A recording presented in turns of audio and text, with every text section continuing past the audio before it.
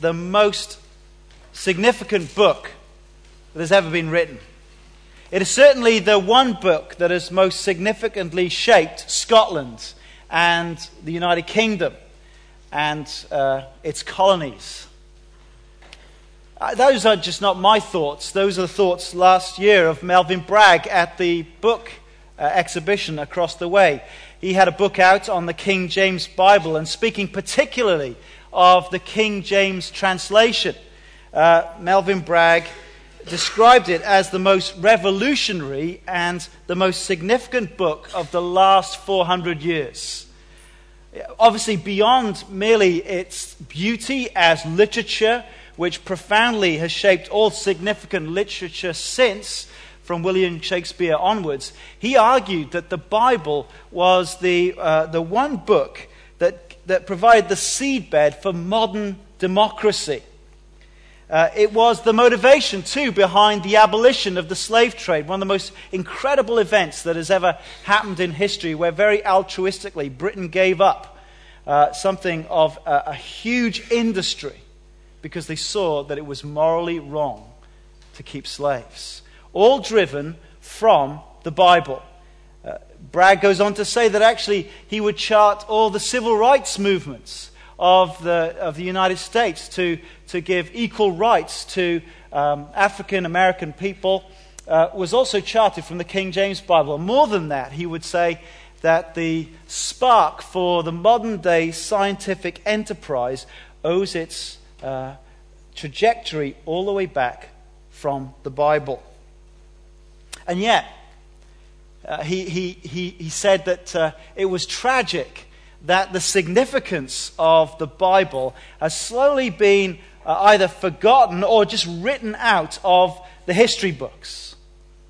And it is extraordinary that we have this one book that has so profoundly shaped Scotland, Britain, Western democracy, and yet today it is mocked by the cultural elites.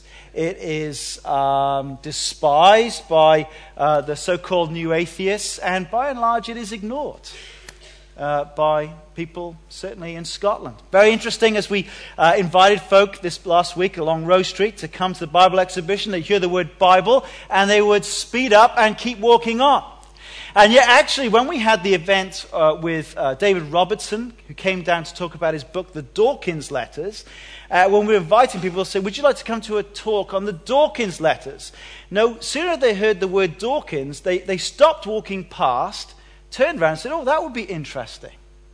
If you go to the book festival across the street, it's fantastic. Look around the bookshop. There are some big shelves on religion and spirituality. I think with the exception of one book, every book on religion there is full of doubt about the Christian faith. That's what sells today. Doubt. There's only one book that's mildly positive. I think that's an extraordinary situation. And really, at Charlotte Chapel, in a sense, the reason that we've put on the Word Live exhibition is that we want to sort of turn the tide on this and remind Edinburgh, remind Scotland of its huge heritage in the Bible. And to ask people, have another look. Come and consider the Bible afresh.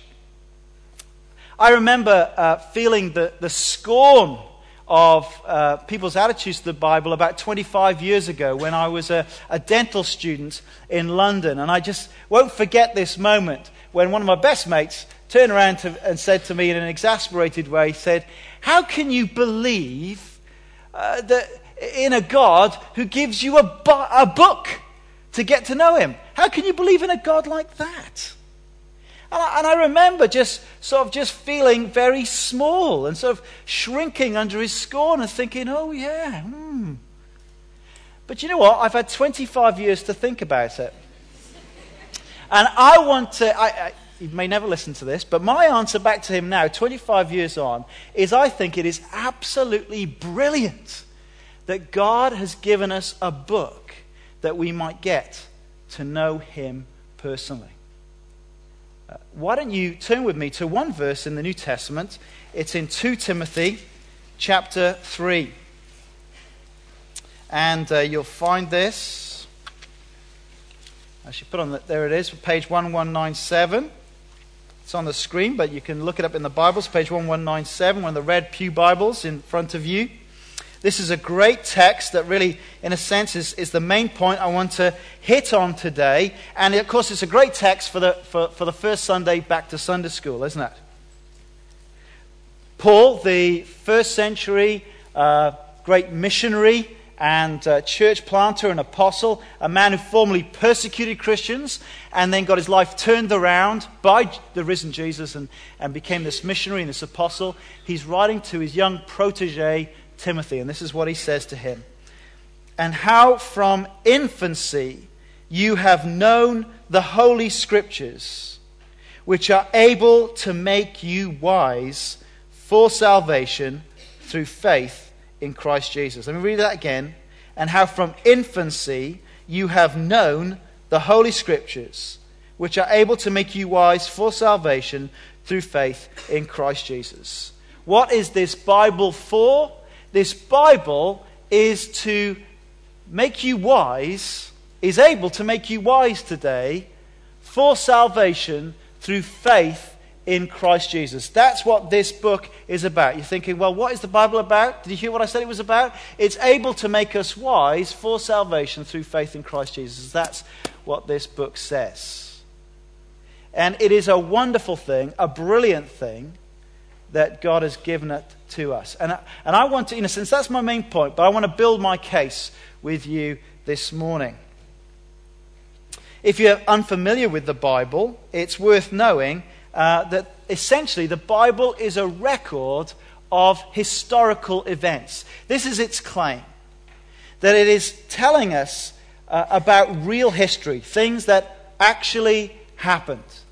And so, for example, when it speaks about the army of the Assyrian Empire sweeping down in the 8th century before Jesus came and demolishing the northern kingdom of Israel, when it speaks of that in the Bible, in books like Isaiah and other places, if you go to the Middle East and you go to these archaeological digs, you will in fact find that there was such a thing as an Assyrian Empire. In fact, you don't have to go there. You could go to the British Museum. We've dug up lots of bits. We've kept them safely there.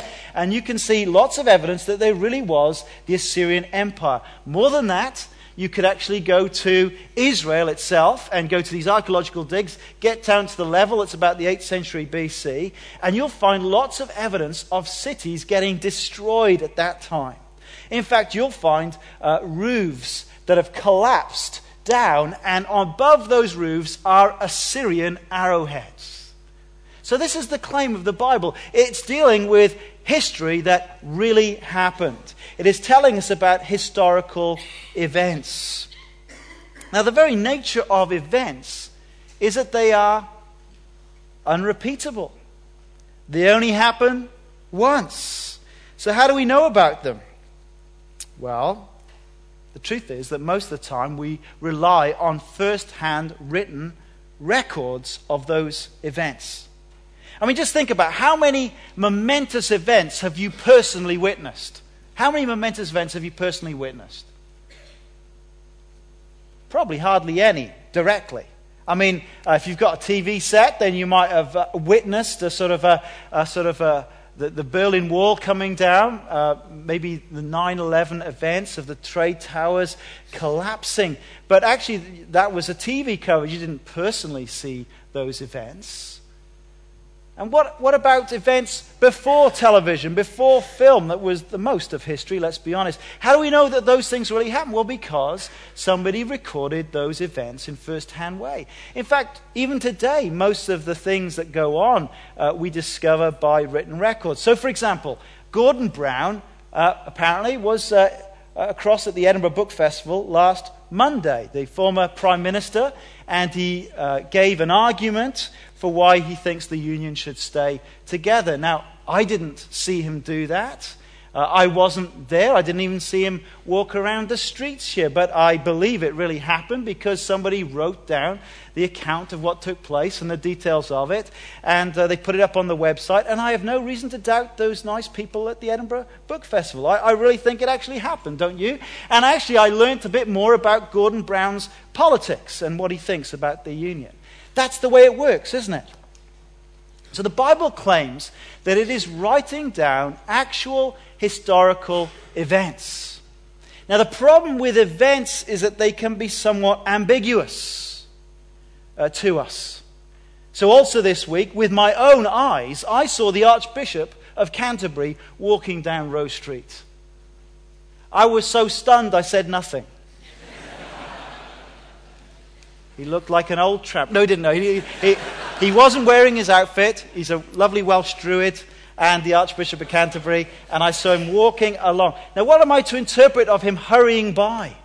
I don't know, because he didn't reveal himself to me. He didn't come over and say, "Hello, I'm the Archbishop, how are you? Oh, a Bible exhibition, this looks interesting." He didn't do any of that. He just rushed by. Now, what did that mean? Did that mean he didn't like Baptists? Did it mean he was hungry and he wanted to get to a meal? I really don't know. That event was ambiguous to me. Now you see, the Bible is saying not only is it recording historical events, but it also claims that it is giving us God's explanation of those events. That God not only did these things, the Bible is not just a record of how people saw some amazing things happen and then they thought some really deep thoughts. And they sort of say, well, I think this means this about God, and they made up stuff about God. No, the Bible's claim is something much more dramatic than that. That God has not only revealed the events where he has specifically acted in history, but he's also spoken and explained the significance of those events so that we could have a real knowledge of God. God didn't just rush past Rose Street. He revealed himself to us. We can know things about God, true things about God, because God acted in history and he explains the significance of them, and that's what revelation means. That's how we can know the truth about God. Now, last week we saw that God is a speaking God. God has spoken was the title of last week's talk. But what we also need to see this week is that God is a writing God. It is written. Not only is he a speaking God, but he is a writing God. And so turn with me to Exodus chapter 32. Let me show this to you in the most remarkable instance of it. Exodus 32. And you'll find this on page 92 in the church Bibles. No, that's not true. Page 91. Page 91. And verse 15, let's start there. Moses turned and went down the mountain with the 2 tablets of the testimony in his hands. They were inscribed on both sides, front and back. The tablets were the work of God. The writing was the writing of God engraved on the tablets. Do you see that incredible claim? It's worth saying, at a time where the Edinburgh Book Festival is on and the Word Alive Bible Exhibition is on, that the fact that we write is another decisive way that we are different to the rest of the animal kingdom. You will search this world in vain for the chimpanzees to put on a book festival. You will search in vain to find dogs writing letters and books to be recorded onto other people. They leave other things behind, but not books. No, it is, according to the Bible, another mark in which we as human beings are shown to be in the image of God. I think the Bible gives great dignity to writers. The reason that we as human beings write is because we are made in the image of God, who is a God who writes. And think about it. He wrote in stone. Can you think of any more definite commitment that things should be recorded for posterity?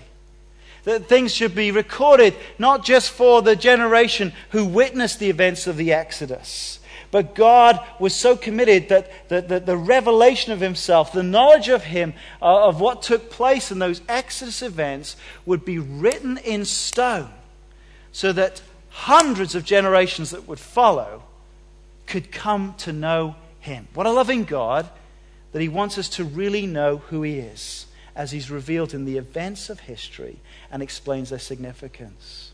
I mean, what's the best way to store information today?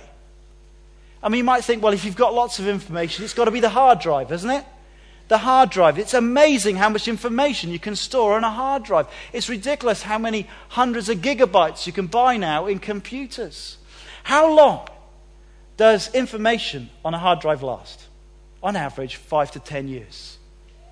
5 to 10 years. That's why they'll all tell you, you don't need just to buy your computer, you need to buy a backup hard drive and keep backing up, because it's definite that there's a point in time where one of those things is going to break down. How useless.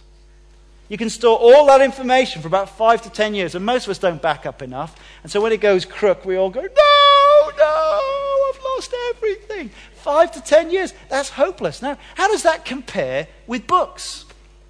Well, here's a book, for instance, the St. Cuthbert Gospel. It was produced in the 7th century AD. It is a Latin version of the Gospel of John. It was found in St. Cuthbert's box. What do they call that when you're dead? Coffin, that's right. It was found in his coffin. So up to this point, that book has lasted 1,325 years. Hard drive, 10 years? Pah! This book. And guess what? It doesn't need batteries. All you need is a bit of light, and still works. You can still read what's in it. Books, how amazing. They can really store information. But you know what? Better than that. We have got lots of ancient documents that are made out of parchment. Parchment which is made out of animal skins. And so, for example, you've got the Dead Sea Scrolls, written around 50 BC. And so here's actually a bit of Exodus chapter 20. If you've got good eyes, you can read that. So up to this point, this parchment has lasted 2,062 years. That's not bad, is it, for holding on to information? But you know what? There's more. Extraordinarily, we have hundreds of papyri made from a plant. And we have papyri that basically is now over 4,000 years old, containing information that we can still read. 4,000 years. What an extraordinary way that we can keep data. But you know what? Better than that, it's ironic. Downstairs we've got this display from clay to Kindle. It's very, very cool, and I love my Kindle. It is my Kindle that's down there. Looking forward to getting it back. And I love my Kindle. Got about 20 books. Went on holiday, went with it. It broke. Couldn't read it. The nice people at Kindle have given me a new one, so I must say that. Really thankful to the Mr. and Mrs. Kindle who gave me that. But you know what? The oldest thing that we've got there is this clay. Now, do you know, we have bits of clay that are 5,000 years old. You go to the British Museum, you can find this clay tablet that comes from, well, the modern-day Iraq area, from the area of Mesopotamia, from the city of Ur, where old Abraham came from. And it contains information. We have it that's 5,000 years old. Do you know what it's about? It's prescribing beer rations for workers. They wrote about things that really were important in those days. Some things don't change, do they? Beer rations, 5,000 years old. We've still got it. But think about this. God was so committed to communicating the reality of who he is, he inscribed it in stone. More than that, he insisted to Moses that he should write down everything that God said to him. So turn over to chapter 34, page 94 in the church Bibles, Exodus chapter 34, verse 27. Then the Lord said to Moses, "Write down these words, for in accordance with these words I have made a covenant with you and with Israel." Write down these words. God did not just want to communicate to the generation that saw the events that he caused. He wants to speak to you today. And he's done that by ensuring that it's been written down and preserved, and it can be in your hands so that you could come to know the true and living God. It is brilliant that God has given us a book so that we can get to know him. Do you know what? The St. Cuthbert Gospel, the British Library paid £9 million for it in April. And do you know what? You could buy one of these for £5 to £10.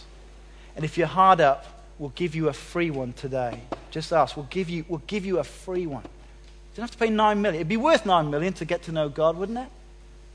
We'll give you one for free, so you can get to know the living God. It's awesome. Now, I want to give you a very specific illustration of this. So I've given you the broad outline. Event, explanation, equals revelation of God. I want to give you a very specific illustration of this, and then we're going to get back to our mate Timothy in the first century. That's the plan, okay?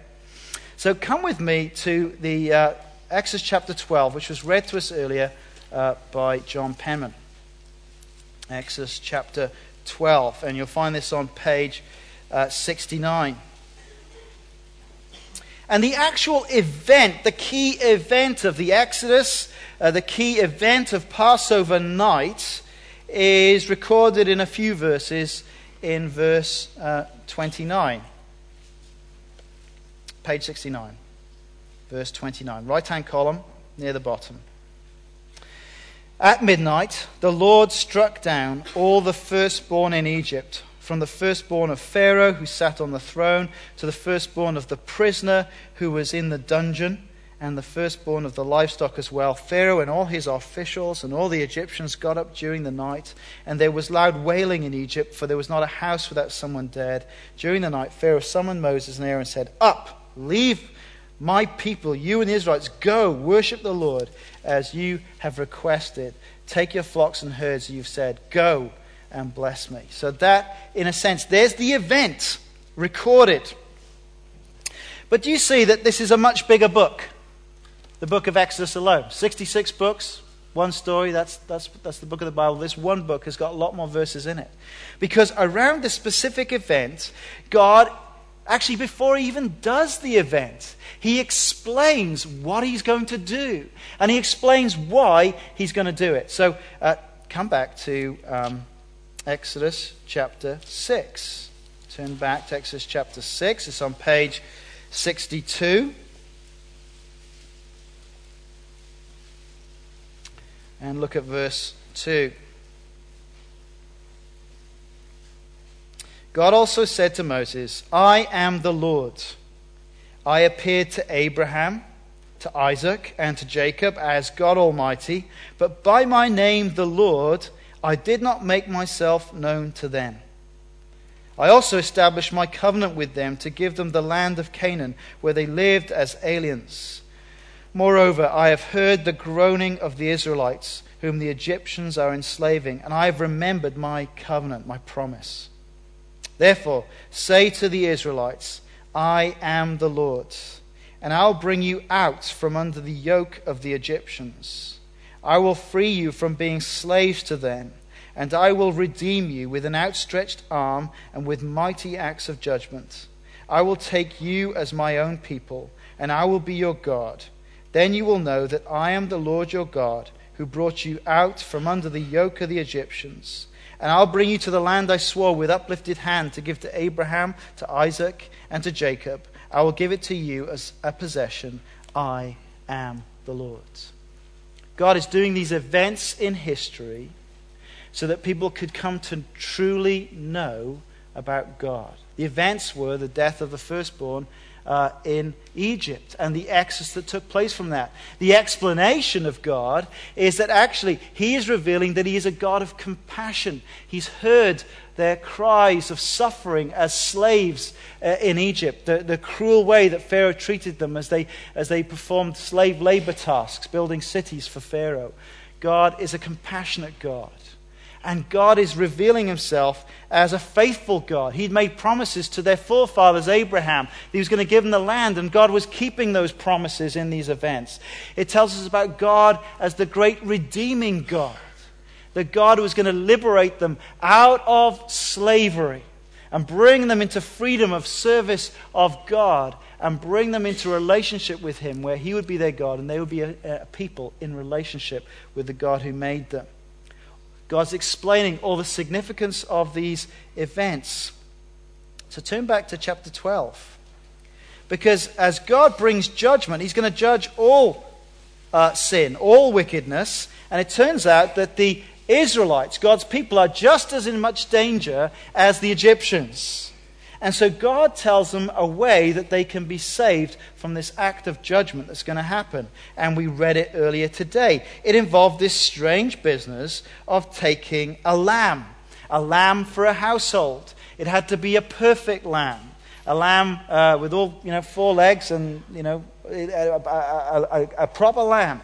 And this lamb, after being cared for, they had to kill the lamb. And the blood of this lamb had to be applied to the outside door frame. And then they were to eat this lamb, because it was going to give them food for the great journey that was going to happen as he was going to free them from Egypt and take them to the promised land. And God says, not only this is what I'm going to do, and this is why I'm going to do it, but he wants to ensure that future generations will hear of this event. Did you see that? Look at verse 14. This is a day you are to commemorate for the generations to come. You shall celebrate it as a festival to the Lord, as a lasting ordinance. Moses, write all these things down. It's got to be communicated to the next generations. It's got to be kept, this Passover. I want you to repeat this meal every year.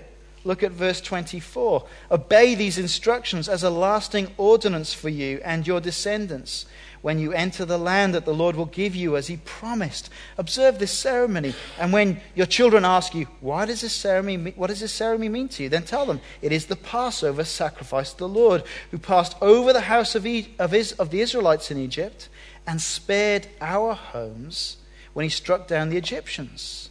Then the people bowed down and worshipped.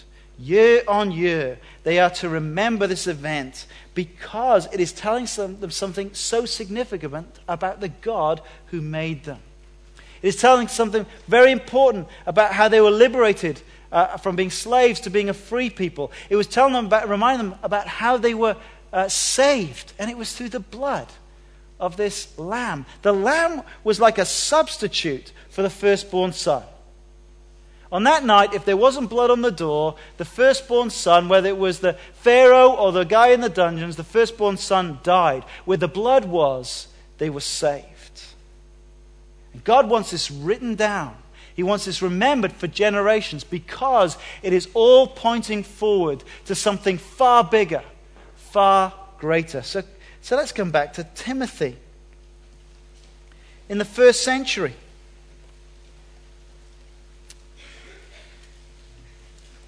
remember what Paul said to Timothy? How from infancy you have known the Holy Scriptures, which are able to make you wise for salvation through faith in Christ Jesus. As far as we know, Timothy never personally met Jesus. He hadn't witnessed the amazing miracles of Jesus. He hadn't stood in the crowds who were hungrily eating up everything that Jesus was teaching. He'd not witnessed the trial and the torture of Jesus. He hadn't seen Jesus being executed upon a cross. He hadn't seen Jesus being buried. He hadn't, with his own eyes, witnessed Jesus raised from the dead. And yet, he had become a Christian. He'd become totally convinced that Jesus was the one who fulfilled all the promises of the Old Testament. Why? Why did he become convinced? Well, firstly, from infancy, his Jewish grandmother and mother taught him the first 39 books of our Bible, the Jewish scriptures.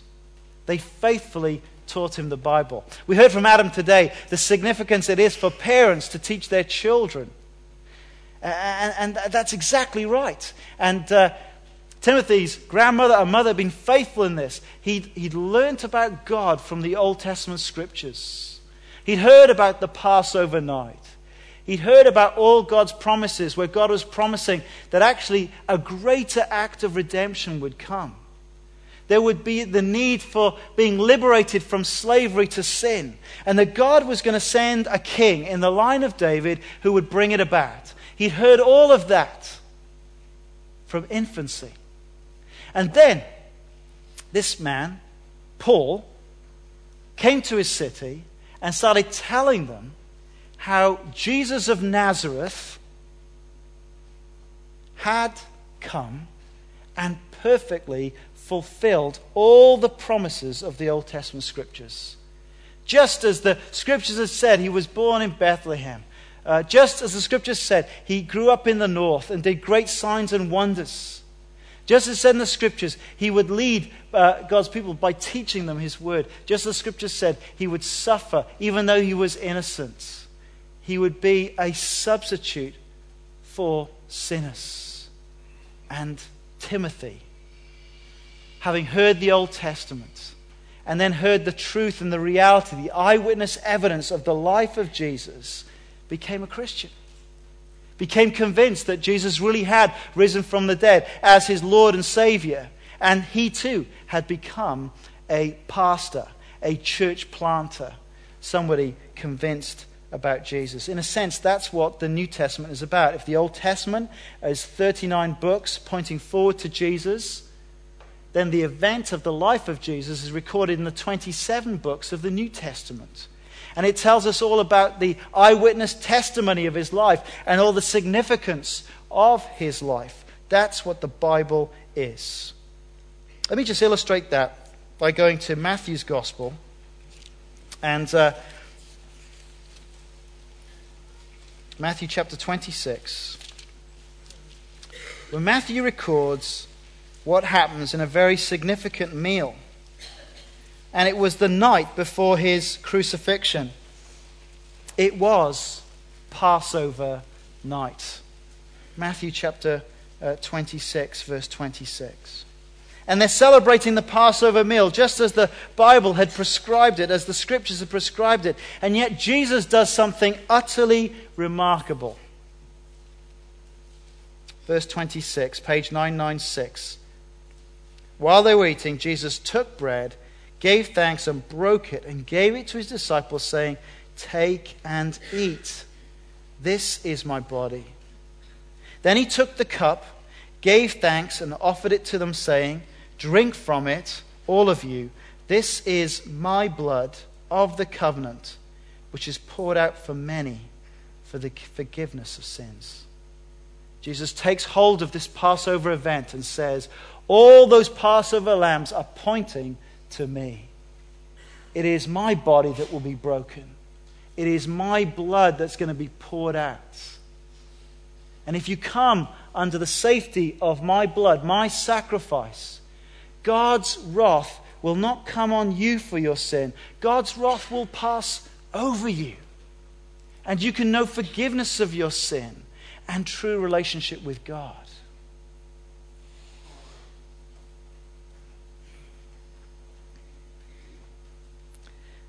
And so Timothy, from his infancy, had been taught the scriptures, which are able to make us wise for salvation through faith in Jesus Christ. That's what this Bible is about. That's what this Bible is for. It truly reveals God to us and reveals the way that we can be saved from God's wrath through faith in Jesus Christ. What a blessing, what a wonderful thing that God should give us this book so that we can truly come to know God and trust Jesus Christ and be saved. What will you do with this book? It's wonderful that God has spoken. It is wonderful that it is written. Are you going to take up this book and read it? Study it? You know, sometimes it is hard to understand in places, and that's why we love getting together and we come and study it together. We get to grips with it. We come to understand what it has to say. Take up this book. Do you know what? It is the 60th year of the Queen's coronation, isn't it? It's the Diamond Jubilee this year. And a great thing happened at the Queen's coronation. She is handed so much bling. It is extraordinary what she gets handed. She gets handed the imperial state crown. It's set over it has more than 3,000 precious stones in it, including one stone, one diamond, which is 317 carats, which apparently is a lot. She's given the sovereign's orb. You can see it in her hand. And it weighs 1.32 kilograms. It is made of pure gold, and it is encrusted with 600 precious stones. She is given the sovereign scepter, which you see in her hand, which symbolizes all her temporal power. And it has lots of precious stones studded into it, including the Cullen 1 diamond, which is 530 carats. It is the most precious, top-quality cut diamond in the world. And she's got it on a stick. She's handed all this bling, all this valuable stuff. And then it reaches a crescendo.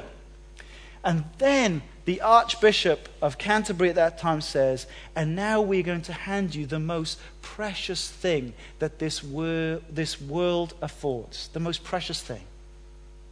And they bring to her the Bible. They bring to her the Bible. And this is what the Archbishop says.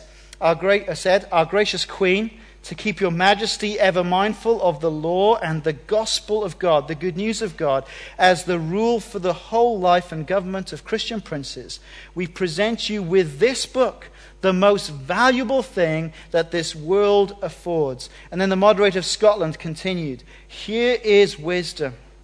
This is the royal law. These are the lively oracles of God. It is written to be able to make us wise for salvation through faith in Christ Jesus. But you don't get saved just by knowing about the book. You don't get saved by having the book in your hands. You need to take it up and read it. Find out the truth about Jesus Christ, whom the whole of the scriptures point to. And when you find that, my friends, you will come to see that this is the most valuable thing that this world affords. Let's pray.